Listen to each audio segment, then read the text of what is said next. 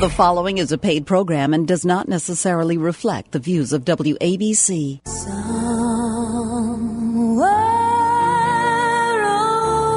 over the rainbow, way up high.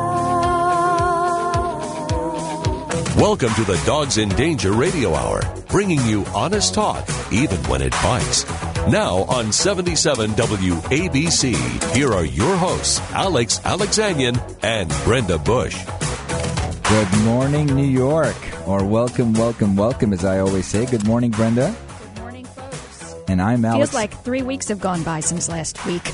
No, it's not. It's 1 week. And I'm Alex Alexanian, and we are back. It's Dogs in Danger Radio Hour, where we discuss our furry friends, and we don't discuss them in a banal way. We don't discuss them in a sort of a boring manner, talking about who's a good pet and who's a bad pet. We discuss the interaction between us and the animals we love so much that live with us, breathe with us, eat with us, and sometimes sleep with us. Sometimes sleep with us and enrich our lives. Our number is 1-800-848-9222. And Brenda, I got to tell you, last week was the redo of the Rained Out Walkathon. And I don't want to spend a lot of time talking about it, but I am so happy it's over and done with. You and me both. My goodness. Talk about, getting all this work, all this effort going into it, then going into this burst of your bubble with the rain and the cancellation of it. And then trying to reschedule it all in 1 week. Which was impossible, by the way. We could not get it all. We did a good job, though. We did a good job. Yeah. And by the way, we did not get good people. weather last week either. No, it was still crap weather. We still didn't get a good day. Right. But it didn't rain on us. It didn't pour on us, but, it was all gray. There was a little bit of sprinkling. And I got to tell you, I love the Northeast weather. I love it. You can count on it to screw you. That's 2 years in a row that it screwed us nicely. Okay? Yeah. So thank you, Northeast. We'll look forward to next year when we are hoping not to do a walkathon. We'll have more to say about that. In our today's subject, and I can't believe I'm amiss, we have not even discussed today's subject, which is the logic of sanctuaries. Sanctuaries are a concept in the animal movement that you may not know much about. We're going to tell you a lot about it today. Yeah. Sanctuaries where animals supposedly go there to live out their lives, and we're going to talk to two phenomenal experts. One of them, one of the founders of Best Friends Society. Yeah, we'll talk about the philosophy and whether or not they're sustainable and. Exactly. You know what? Really interesting piece of news came by, and I know you have a piece of news, and I have a small piece of news that came by on Yahoo this week, and I was just fascinated by this. Hitler, not one of my favorite people, set up during World War II or before even World War II, came up with this concept, and the German Reich came up with this concept that animals were much more, especially dogs specifically, were much more intelligent than we gave them credit for. So Hitler went up, and the Third Reich set up schools called Tiersprachen schools, which basically translated says animal talking schools near Hanover. And they recruited educated dogs from throughout the country of Germany to learn how to speak, to learn how to read, and in some cases to learn how to write. And their scientists document some amazing forward movement in that effort. They actually have dogs that could read, that could write, and they could speak with their paws. They even had a dog that they taught how to say a word, in Barkathon. You know what I'm saying? Or in dog language. In dog language. I know a Siberian Husky that says "I love you." I mean, so I'm not sure. I don't know what that was. Story. I didn't read that whole story, but that's fascinating. I mean, the goals. I mean, the goals were evil, surely, but in terms of what they were ultimately intending to do with the dogs, but fascinating nonetheless. The research, and and what's interesting is that some of the smartest dogs today are still coming out of Germany. I wonder if there's any connection. I don't know, but the story is real. It was on Yahoo just this last week. If you do a search, you'll find out. And I had no idea. I mean, this was a real project. It had real business. So what they're saying is that they scientists have and buildings. No, it was very scientific how they did it, and what they're saying is that the dogs actually have the ability to communicate on a level that they just can't speak. Right. And I so mean, they it's- had to teach them other ways to be able to communicate. Right. To do So how that. come the Germans, the Third Reich of all people, come up with this concept and make a movement on it, and us, the great nation of the United States, hasn't made much of a forward progress in this But same still, area? some of the greatest research is going on in Europe, and not here for dogs. What is that all about? Meaning no disrespect to the scientists who are doing it here in the U.S., but there's much more of it, I think, going on in Europe than there is here. Yeah. Great disappointment to me.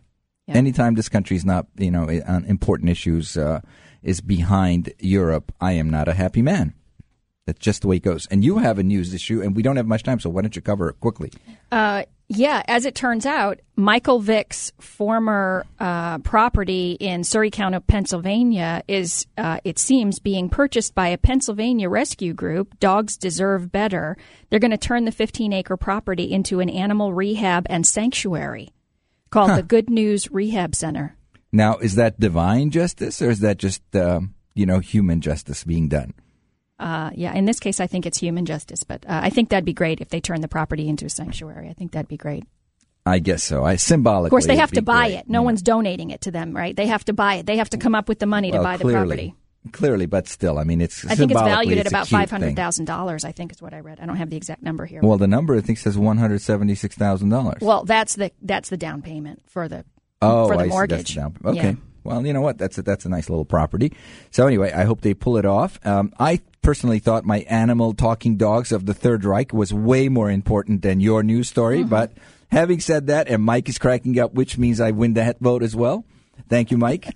I will pay you again this week. Having said that, let's cut the commercial and we'll be back with the logic of sanctuaries and two terrific guests. Hi, this is Alex. And Brenda. From the Dogs in Danger Radio Hour with a special message for you, WABC listeners. Our charity, the Buddy Fund, has saved over 50,000 dogs from being killed, placing them in loving homes across the country. Through our program, Dogs in Danger, we give a voice to the voiceless and raise awareness about issues and indiscretions in the animal community that would otherwise go unnoticed. However, as a charity, we are dependent on donations from listeners like you to keep the Dogs in Danger Radio Hour alive on WABC Radio. We ask that you please look into your hearts, and if you support our cause and want to continue help us make a difference, please log on to dogsindanger.com and make a donation to the Buddy Fund. Any amount you can spare would go a long way in helping keep animals out of kill shelters and informative programming on the air. It's up to listeners like you to help make the difference in the life of a furry little friend. So please log on to dogsindanger.com and make a difference. Love wildlife? So do we. Come visit the Best Friends Animal Society website during Wildlife Week, June 6th through the 12th, to explore the wondrous world of wildlife rehabilitation. Best Friends Animal Society is working all around the country to help animals and to bring about a time when there are no more homeless pets. Plus, our very special pet sanctuary is unlike any other on earth. It's something you have to experience to believe. So come visit us at bestfriends.org. That's bestfriends.org. And please be sure to join us for Wildlife Week. Barkable Radio, the Dogs in Danger Radio Hour on 77 WABC. Here are your hosts, Alex and Brenda. Well, we're back on topic again. It's the Dogs in Danger Radio Hour on WABC 77 in New York City. And today we're talking about the logic of sanctuaries, animal sanctuaries, dog sanctuaries in general. And we want to cut right to the chase and bring in one of our two great experts. He is Jay Hellerich, Executive Director, Smiling Dog Farm Sanctuary in Texas. Jay, are you with us this morning? I'm here. Hi, how are you? Pretty good. It's only 5:15 in Texas. And you went Good morning, Jay. And Good you morning. woke up at what time, Jay? About 5:05. Oh, I thought you were going to say I woke up 5:14. Ready to go. And are the dogs up yet, Jay? Actually, no. You can hear it's very silent in the Right. background. At any moment, if you hear them start to bark, you'll know they're up. Hey, Jay, let me ask you a question. Well, obviously, that's my job, right, to ask you questions. So here I go. When and why did you start your sanctuary? We've been doing this for approximately 15 years, and I don't think it was something that we set out to do necessarily. It just sort of, like so much in life, evolved. It happened. Well, can you be a little bit clearer? I mean, how does it happen that you end up with a sanctuary? I mean, you could have ended up with anything, right? Well, we started saving a dog here and a dog there, and what happened over time is that we discovered that there were a lot of dogs who were not adoptable, that couldn't be moved on to other families for one reason or another. Sometimes it's behavioral issues, sometimes it's medical issues. And those are the dogs that needed some place to go where they would be safe and could comfortably live out their lives, and I guess that's the nucleus of a sanctuary. But not all dogs are there for life, right? Some of them get adopted. Yes. We have two programs going simultaneously, but our primary and core mission is and always will be the sanctuary side, which is the dogs who don't have any other place to go, and they're pretty much going to be here for their lives. How many dogs? Is it only dogs, by the way? Yes. Well, we have the assorted donkeys and sheep and pigs and ducks and so forth, but primarily we are dogs. Wow. So it's a whole plethora of animals. Yeah. Okay. But primarily they're dogs, Primarily dogs. right? Primarily Compared to some of the farm sanctuaries that are out there, yeah. Right. So how many animals are we talking about altogether that you have currently? We pretty much always had between 250 and 300 dogs. You send 3 out the door for adoption, and 4 more seem to come in the back door, so you never quite get ahead. We do adoptions differently than the traditional rescues, which is we partner with traditional rescues, and we call them our adoption partners. And they're the ones who actually do the placements of the dogs who are adoptable. We currently have 1 in Houston, 1 in Dallas-Fort Worth, and 1 in Austin. Wow, well, that's a great concept because really the adoption piece of it is very labor-intensive, right? Well, it is, and, Ricky and I are already donating 12 to 16-hour days, 7 days a week, 365 days a year, so we don't have any extra room to go sit in front of PetSmart with dogs in crates. Well, and to take applications and review the applications and talk to people and all that goes into it. So we leave that to the adoption partners, and we focus on what we do best, which is caring for the dogs who are living here. So over time, though, the number of unadoptable dogs that are there for the duration of their lives at your sanctuary is going to increase. You would think. One would think. Yes, and that's absolutely correct.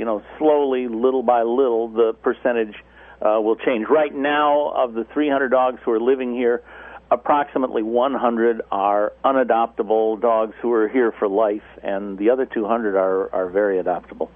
Ah, that's interesting. Jay, what do you do for a living? I mean, is this what you do? You said 12 to 14 hours. I think this is it. Well, yeah. Well, you'd think you'd have to either be independently wealthy or something. Fortunately, Ricky and I have rental properties, which is what makes it possible for us to do this. We don't go into an office up in Houston like most people would have to do. We work from the farm, and when it comes to renting them, that's my job. Ricky is the maintenance guy who takes care of them, but fortunately, that's what allows us all the extra time to donate to the dogs. Mm-hmm. Okay, that's fascinating. So you can spend those kind of hours on this, and you have the income that you're able to do this. Yes, but on its own, is the sanctuary itself sustainable? Would you be able to do this without income from another source? No, Ricky and I support ourselves exclusively.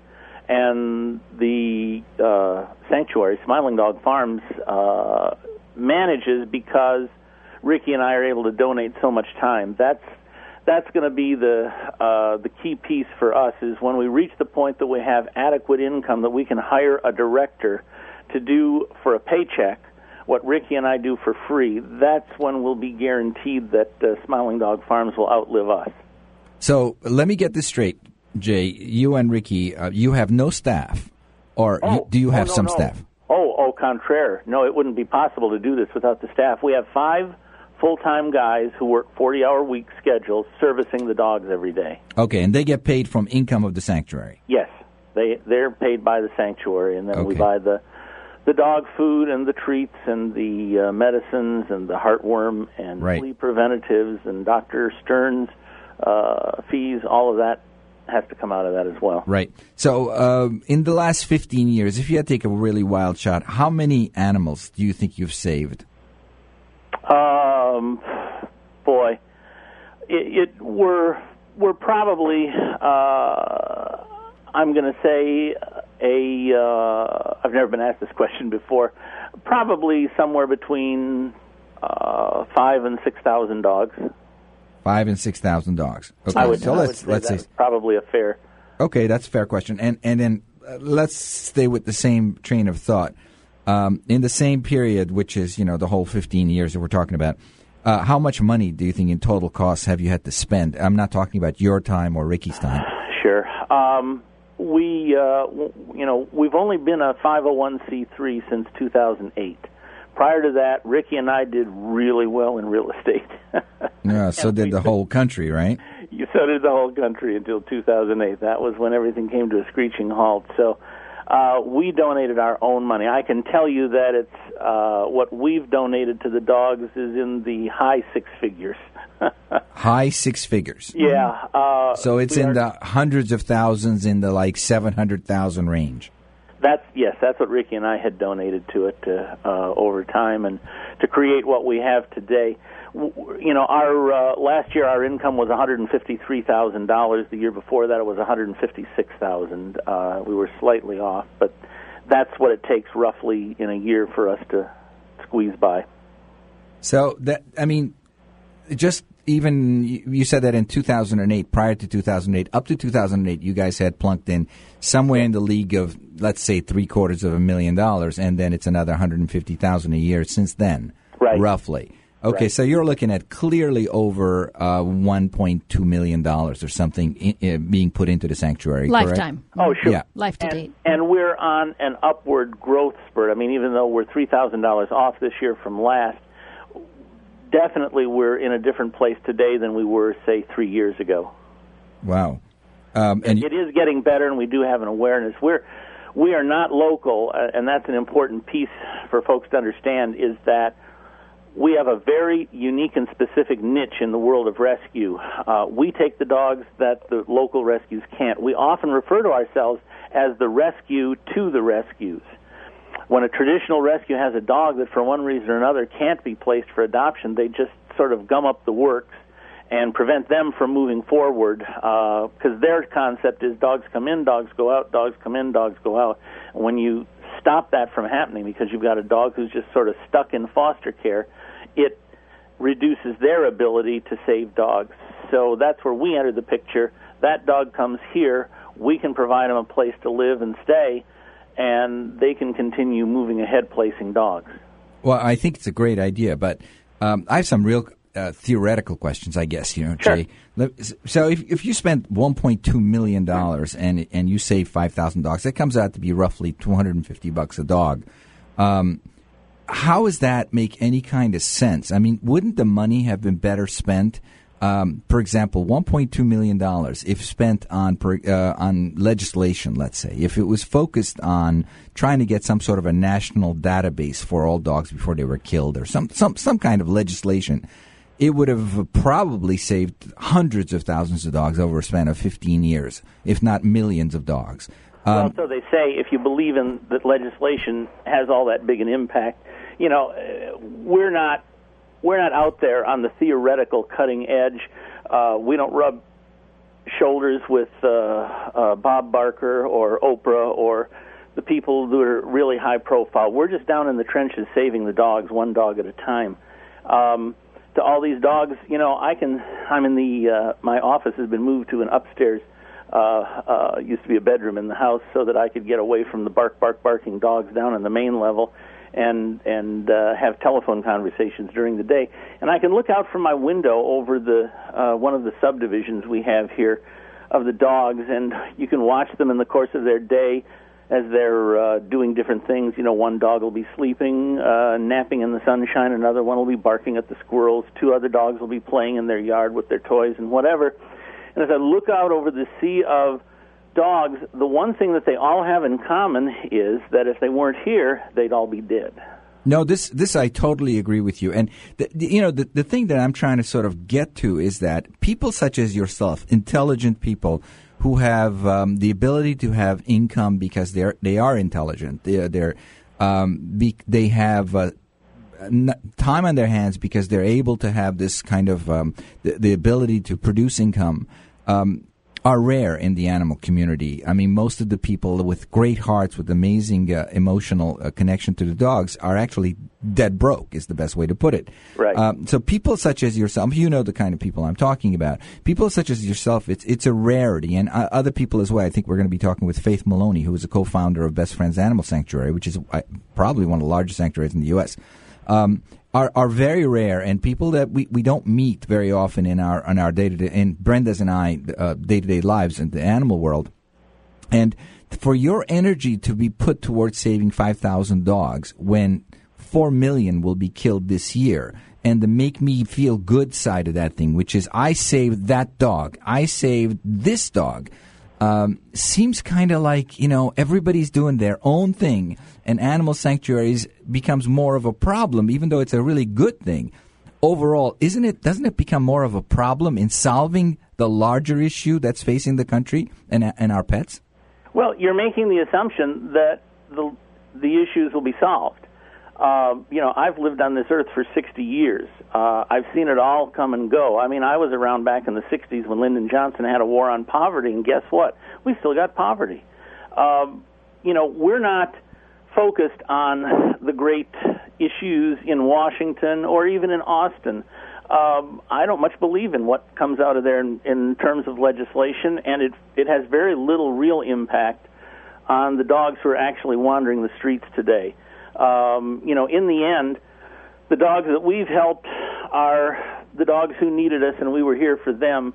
And if you go ask them, I think they'd be pretty glad that we were here for them. Right. And that's a discussion we have all the time at home between the two of us, because he says, Alex says, what difference is this making in the overall problem? And I don't think anyone that's running a sanctuary out there is thinking that it's a solution to the problem, but boy, it sure is a solution for those.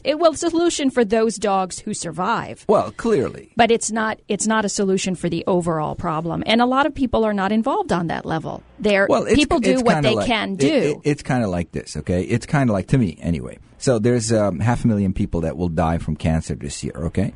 So, and we're going to spend, I don't know, $100 billion trying to cure them, and they will not make it, okay? So we take the $100 billion and we give it to one person, and we spend this inordinate amount of money trying to save this one person, and we actually do save this one person from this terrible cancer. But the other, 499,999 die, and we say, "Hey, I saved that one person." Look what I did. Yeah, but from a philosophical perspective, a moral, compassionate perspective, you have to do it. A lot of people just can't not do it. See, Alex thinks that if all those great people like you, Jay, out there who have the money, who have the intelligence, who have the will to do it, would just unite in force, but of course, we would solve the problem. Let me first tell you that we wouldn't have the money if we were doing what Alex would have us do.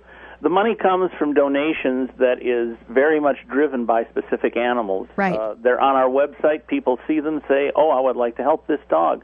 And they'll sign up as a Smiling Dog partner, where they'll send us $10 a month, $20 a month, whatever they can afford. Those are our Smiling Dog partners, who are the backbone. That's where $150,000 came from. It doesn't come from grants. It doesn't come from big organizations or groups. It comes from individuals who want to help specific dogs.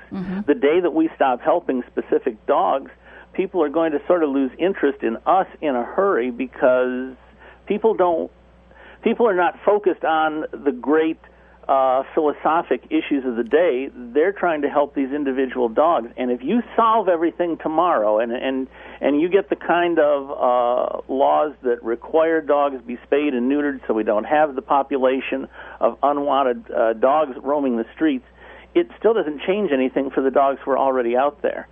And if we spend our money and our focus and our time on some kind of esoteric future, what we're basically doing is giving the finger to the dogs who are already wandering the streets, and I don't think that's where we want to be. I mean, I think as a compassionate moral society, we have to do both. Well, we have to have the sanctuaries. I get listening to Jay is that he really doesn't believe that society can solve the problems, so he's going to do his little bit. And then let society worry about their bigger problems, because he doesn't really fundamentally believe that they can solve it. Am I correct? Yes. I believe that society is going to solve the problem of dogs when they solve the problems of poverty, when they solve the problems financing all of the. I mean, we can talk politics and go down that road, but the fact of the matter is, we have a great government in Washington, and the individual states have governments. You got a heck of one there in New York that is long on words and promises and short on delivery. So that's the understatement of the year. Jay's the kind of guy that I love talking to because he's intelligent, eloquent, has made some money in his life, obviously a successful man, and I'd love to talk to someone like that who's passionate about animals because they're a rarity. I mean, what I would not give to have Jay, for example, involved in taking down that governor in Missouri who signed that piece of legislation that overturned the will of the people. And you know what I'm talking about, Jay, I'm sure. Sure. Okay, now what I wouldn't give to have Jay handling that thing over there in Missouri and bringing that governor down next time Alex he's is going to up. make it a personal mission to take down the governor of Missouri for what they did on Proposition B. I think it's a shame. I'm not even in Missouri. Yeah. You know, I really don't care that much about Missouri, but I got to tell you, I think it's a shame If for I the did people. live there, I would move. And it's a shame for the country to have. Of course, New York's not looking much better Sure, at the moment. But there's no question. And, you know, we support the issues that everybody else supports in the rescue world, but, you know, we support them the way most people do, from a distance. Maybe someday it'll have an effect or an impact on us, but, you know, if all the legislation that we had on our wish list was passed tomorrow, it wouldn't change the actual outcome for many years to come. You know, it's going to take a while. And if we put all of our emphasis on legislation and not on taking care of the individual dogs, then what was the point of the legislation? You're right, my friend. You're absolutely right. Your heart's in the right place. Jay, we have to run. Thank you for getting up so early in the morning. You're doing great work out there, Jay, and Ricky, too. Thank you so much. We're going to stay with you. I'm going to try to corral you into one of my crazy projects, Jay, so Great. Don't think this will be the last you'll hear from me. Excellent. I appreciate that. Thank you, again. Jay. Thank you. Hey, Brenda, what's the best way for the good folks out there to help their furry friends? Well, they can buy our Dogs in Danger branded T-shirts, mouse pads, and postage stamps. And you know those stamps are real U.S. postal stamps, so you can use them every day. Just think, someone else finding out about this cause each time you send a letter. So please go to dogsindanger.com and buy from our selection of logoed products. Remember, each purchase helps us save a life. That's dogsindanger.com. Pets bring unconditional love into our lives every day. That's just one reason Best Friends Animal Society believes that every pet deserves a loving home. Best Friends runs the nation's largest sanctuary for homeless animals, but they do so much more. From helping community cats and delivering animals from overcrowded shelters and puppy mills to brand new lives, Best Friends and their members are saving animals from coast to coast every day. They're working with you and with humane groups all across the country to bring about a time when there are no more homeless pets. Join them. Becoming a Best Friends member is easy. Just visit them online at bestfriends.org and make a donation of any amount. With a gift of $25 or more, you'll receive a subscription to Best Friends magazine. Your contribution to Best Friends Animal Society will support their life-saving work and help animals both at the sanctuary and around the country. Together, we can bring about a time when there are no more homeless pets. To learn more and become a member today, visit bestfriends.org. Throw your dog a bone. Let him listen to the Dogs in Danger Radio Hour on 77 WABC. Back to Alex and Brenda. Welcome back to the Dogs in Danger Radio Hour. And next up, we have one of our favorite British-speaking friends, Faith Maloney, who's animal care consultant and one of the founders of Best Friends Animal Society. Good morning, Faith. Good morning. I like that British reference there. Oh, Faith, you're doing me in this early in the morning. He loves the British accent. I've been here for 40 years, but you don't lose the accent. Wow. That's because you're working so hard at not losing it, Faith. Admit it. But you haven't been in Kanab, Utah for 40 years, right? No, not there. 27 years here. Wow. 27 years in Kanab, Utah, where we have to tell our listeners where Kanab, Utah, which is the central headquarters of Best Friends Animal Society. And the location of their sanctuary. Their physical location, correct? Sorry, I missed that. I said the physical location of the animal sanctuary. The physical location, yes. And we're way down south. If you're looking at a map of Utah, we're closer to the Arizona border than up near Salt Lake. So remote that the phone service, I hear, is not all that reliable out It's there. a little iffy. Every time we have someone from the Best Friends Sanctuary on the phone with us, they say, well, it's a crapshoot with the phones. You can give it a try. Oh. So, I Faith, think we're okay with this line, though. Yeah. Faith, let me start into the questions here, which is what I do. 25 years ago, you started Best Friends Sanctuary. Why a sanctuary? Well, because there was a need. I mean, straight and simple.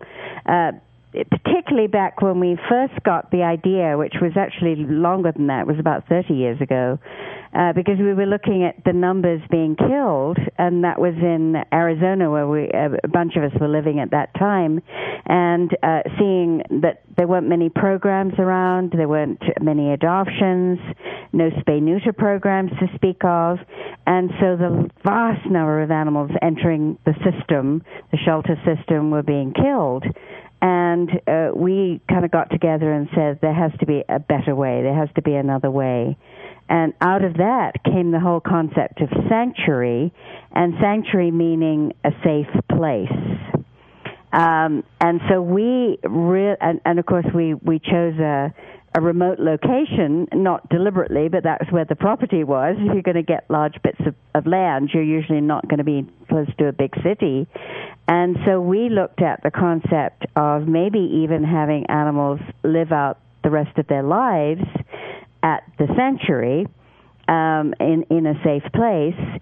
But obviously, if people came along and wanted to adopt, rehome these animals, that would be wonderful too. So we kind of entered that whole relationship with those two things in mind, that we could be taking care of animals for the rest of their lives. Therefore, we have to look at quality of life, and then a quicker turnover of rehoming. Okay, so Sanctuary started over 30 years ago, and it sort of came out of the natural concept that all these animals are being killed. There's got to be a better way. Let's just protect them from the death rays of the shelters. That's right. Let me ask you this question then, Faith. If I just today magically was able to give you $1 million, okay? Just today I could wire you $1 million. Even though the banks are closed, I have that ability. If I wired you $1 million, what percentage of that or any percentage of that would you spend on building a new sanctuary?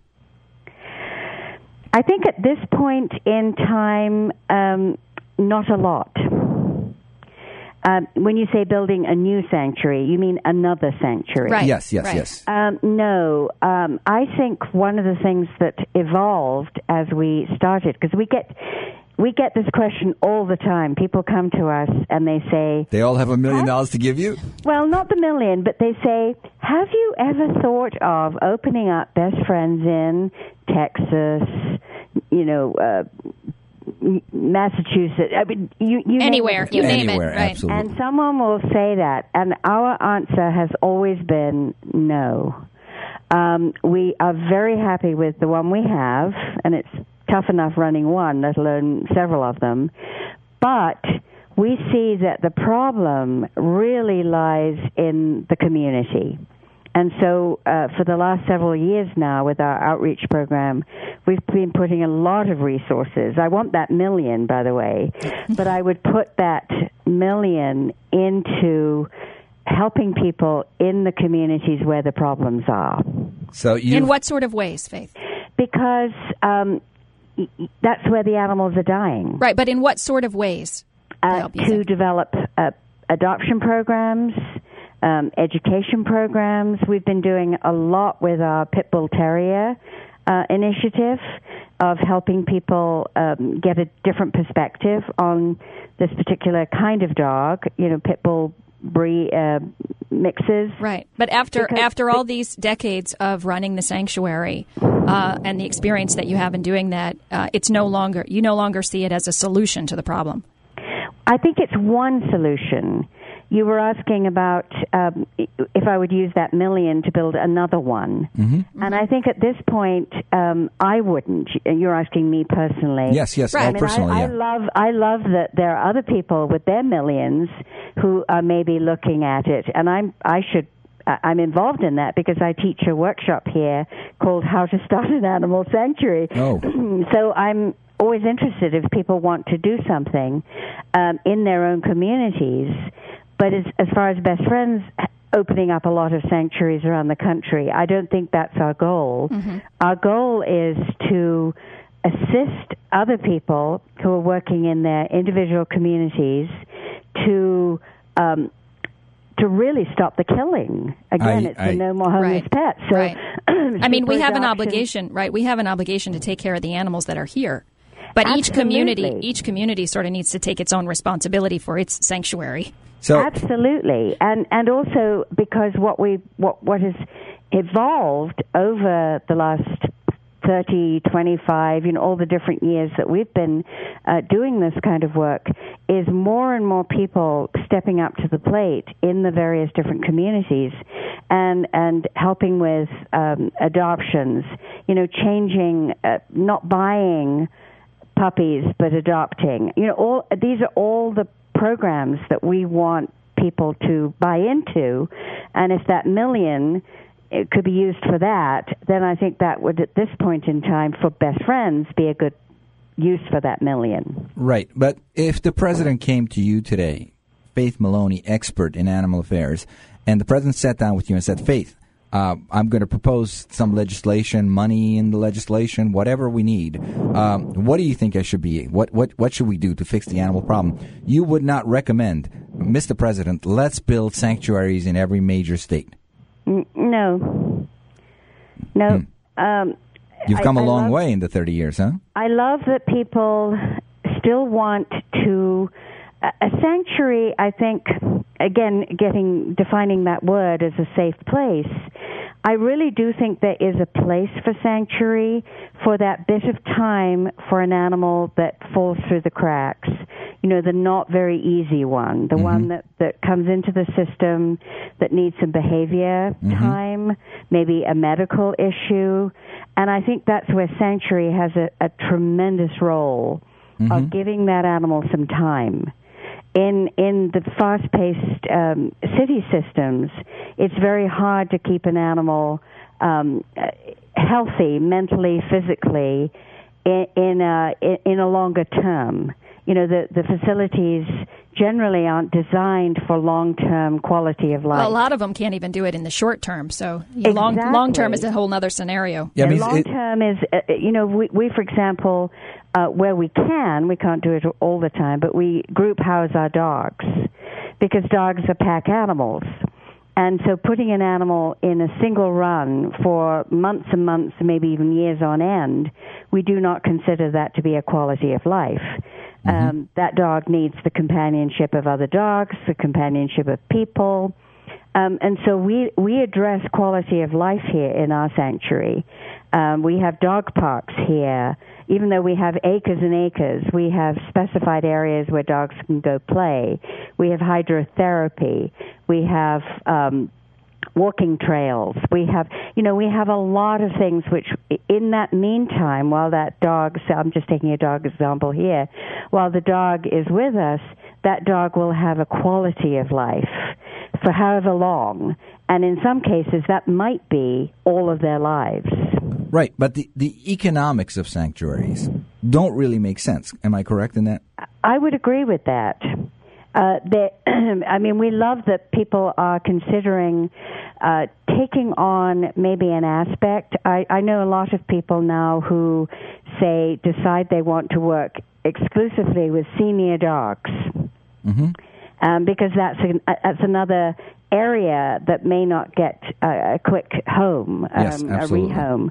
So someone will say, okay, I'm going to step forward. I'm going to provide some place, some time, and a home for senior dogs that fall through the cracks. So that is great. And I think a lot of those, everyone doing their individual thing, of interest, and for some it'll be cats, and for some it'll be other creatures, horses or whatever, they are then offering a nice stopgap for those animals that would have, in tradition, would have been killed for being too old. I think you're so on. You're absolutely laser target on, Faith. I think that you're at the right place from my philosophy anyway. On a personal note, you're absolutely right. Yesterday, a family came to visit us in our home, and their story was just amazing to me. They said they have gone through 10 dogs in their life as a family. They've gone through 10 dogs, and every single one of them was a senior dog. Or an unadoptable dog that they... Some kind of special need. Some sort of a special need, either medical issue or whatever. Behavior, medical, whatever the issue was. And they went through age. the 10 dogs, one dog at a time. So they're not crazy dog ladies. They're one dog at a time. However, they saved these 10 dogs. And these are people that don't have a lot of income. They don't have, trust funds. They're not trust fund babies. And those the kind of people, I think, that is the solution to that interim period that you're talking about, where the animal absolutely needs... a little bit of room between the day he's homeless and the day that the injection is going to be going into him. Well, if everyone in the country would become a foster home, we would solve a lot of issues too. But the reality is that it's a rare individual who's willing to make the personal sacrifice. I know, but you're absolutely right with the foster programs. I mean, we utilize foster programs a lot, and we know lots of them around the country that are really using that. Interesting, Brenda Barnett, who took over as head of LA Animal Services, another huge institution down there in Los Angeles. She comes out of a big foster background in her other work in animal welfare, and she's bringing that to the Los Angeles situation, which is really starting to make a difference to the numbers of animals being killed.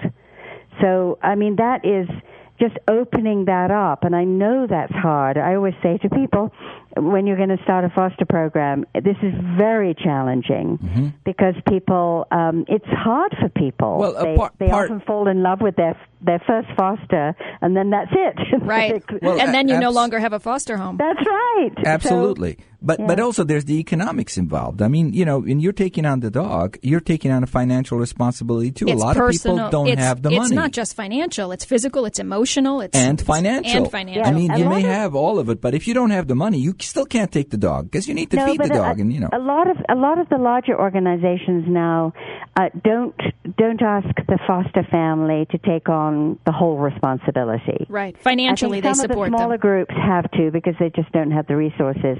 But some of the other groups have a fund which can help with the medical, or they have a medical facility. People that do foster for us at Best Friends, for example, have access to our in-house clinic, so they're not bearing the burden of the medical. And which if they can need be assistance with food, because they're doing you such an enormous favor by saving that dog's life. Absolutely. So many groups will have ways in which they can support a foster family, so the financial burden is not there. I'm not saying that's the case in all situations, but in a lot of them, it isn't going to be a financial burden. It's just the time, the space. And, of course, the wonderful thing about a foster home is you get the animal back into a home setting. So rehoming, finding that next home is a lot easier. You're missing out that middle stressful bit. Right, Yeah. Because the foster homes do an important piece, right, of socializing them and working on housebreaking and basic obedience and training and that sort of thing. Absolutely. It's a fantastic transition, and we love foster families, foster homes, and we really do encourage people to look at that as an option to fill that gap, because animals get very, very distressed if they're in any kind of institution, even good ones. It's a stress. You've lost your home, you've lost your family, and here you are. You've landed in some weird place with different rules and regulations. I mean, most dogs adapt. Cats take it very hard. We're very, very aware of that in our cat admission program. Wow. Is cats are very place attached. They're people and place, so they lose both. dogs tend to be more people attached, so they go, oh, a new place, that's okay, Right. and they orient very quickly. But cats always go, unless they're very young, seem to go through some kind of depression. Faith, how Period. many animals do you currently have at any time at the sanctuary? We have around 1,700, 1,700 spread across several species, dogs, cats, bunnies, birds, horses. Does that make you pigs. guys the largest sanctuary in the U.S.? I believe so. I believe so, too, but- That's what they tell me. Okay. No, I'm sure it's right, but I wanted to. And can you give us an idea on an annual basis now, how much does it cost to run the sanctuary? I know Best Friends does amazing stuff outside of the sanctuary, but Yes, what does it take to run the sanctuary? The actual sanctuary, I don't know if I'm even the best person to answer that. I'm not part of the financial team. I know our annual budget for the whole operation runs around $40 million, which is a lot of money. But what piece of that do you think is the sanctuary piece? It's several million. I honestly don't know the different. I'm sorry. I'm no not problem. the best. I'll have to get that answer for you, but no problem. So I don't know. But it's a chunk, and especially dogs. We have a staff of 72, for example. That's staff. That's not volunteers who work Dogtown alone. Wow. Now, so let me ask you this, Faith. Just hypothetically, would you then, since we've both sort of come to the same place on this discussion, that throwing more sanctuaries at the problem is definitely not the solution. The economics don't really make sense, and it doesn't solve the problem. Right. Whatever the problem is, and there's many, many ways of twisting that issue. It's not sanctuaries. We both agree on that perspective. Would you be, as a founder of Best Friends, would you be in favor of then shutting down the Best Friends sanctuary slowly? I'm not talking about throwing any animals out, and I'm not being practical here. It's hypothetical, but, we don't even want to throw the scepter of, animals being thrown out of a sanctuary. Let's just say, would you vote if there was a motion in front of your board to slowly shut it down and take that money and put it into other stuff, the several million, the chunk that you spoke about? Well, we used to say right in the beginning when we first started this that maybe our goal should be to take ourselves out of business. That we would, the situation would, that's a little bit nirvana, the situation in society would be so wonderful there would be no need for a sanctuary. However, I think at this point in time, I do feel that we do supply a need, and for those people that I mentioned earlier that step up, that want to provide that interim space for an animal that's displaced, I still do feel there is a place for sanctuary, but it wouldn't be. It's not the answer. It's not where. Going back to your million proposition, that wouldn't, I don't think at this time, be the best use of money to create another one. Mm-hmm. However, every single day we are hearing about animals that don't fit the categories for a quick adoption, for an easy assimilation. So what do? We only have two choices. In the past, it was to destroy those animals and just say, forget it. You're 3 years old. You're too old to be adopted. Mm-hmm. Therefore, you will be killed. Unacceptable. And it's hard to believe that it used to be that 3 was considered old. But we have here opportunities to provide some respite, some space and time. So I think, even though, as I say, we used to say, wouldn't it be wonderful if there was no need for us? We could run ourselves out of business through success, etc. I don't see that happening. I still see Best Friends being able to provide that stopgap, that place for a sick animal, for an animal with a behavior issue that needs some help and time to get over. I think that's still going to be available and around. And I think that need is going to be there for a long time. Well, my opinion, I think Best Friends does amazing stuff. Yeah. And I think they do far greater good outside of the sanctuary than they do within the sanctuary, which may have been the genesis of Best Friends. But what they've evolved to now is, I think they've evolved to one of the great organizations that we count more than even we count on the ASPCA, because the ASPCA, as you know, has done all sorts of stuff that I don't even want to talk about. I think we have a show for that. But I think Best Friends, from my personal perspective, has become the organization with the funding that we look for leadership in. There's only 4 organizations that you can look to, and at the top of that list is Best Friends, I think, and they've grown. Thank you. I believe. Listen. I would not be saying it on the air or anywhere if I didn't truly believe it, and I'm proud to be associated with Best Friends at this level. Thank you. With this program. I have to tell you, Faith, you're a great guest. I do have a belief that the foster programs have done some terrific work, per my example from the family that visited us yesterday. And if the money was available, if we could incentivize people or at least cover some of their costs for these good people, let's use the word incentivize, okay? Let's not even say cover costs. I like that. Yes. You would get a lot of people coming out of the woodwork, you know? And I think, as I say, some of the larger groups who are able to bear those costs and help that cost do that already, because they know that that's a huge limitation. It's You're huge. right. It's huge. Regular folks don't have that extra. They're already taking care of 1 or 2 other pets. Yeah. And we're going to do another show. Family. We're going to do another show, I think, dedicated to fostering, and we'd love to have you back for that one. Love to do it. Yeah, I mean, we have a very close friend that has 7 dogs. She is a foster for a rescue organization, and she has a daily battle because the rescue organization will not even cover the food of the 7 dogs, and she doesn't have the money. She's stuck in between giving up these dogs, which will basically kill the dog, or paying it out of her pocket, and she does not have the money, and the rescue organization will not give her any of the reimbursement. Now, something is a disconnect there. Well, that's a disconnect, because that should be easy for the rescue group, if it's a 501c3, to do a fundraiser for their foster family. Right. Absolutely. Typically, small organizations just haven't had it. That's like, no-brainer there, that you could have, have a dinner or an event or something where you could create a fund. Right. Help to pay create for a that. fund. Like we've done that for spay neuter. Faith, I hate to cut you. I hate to cut you off, but if we don't take off at this point, we're going to get cut off right in the middle of a sentence. Okay. Thank you, Thank Faith. you, Faith. Go back to sleep out in the West Coast. Thanks. We'll be right back. Love talking Hi. to you. This is Alex And Brenda. from the Dogs in Danger Radio Hour with a special message for you, WABC listeners. Our charity, the Buddy Fund, has saved over 50,000 dogs from being killed, placing them in loving homes across the country.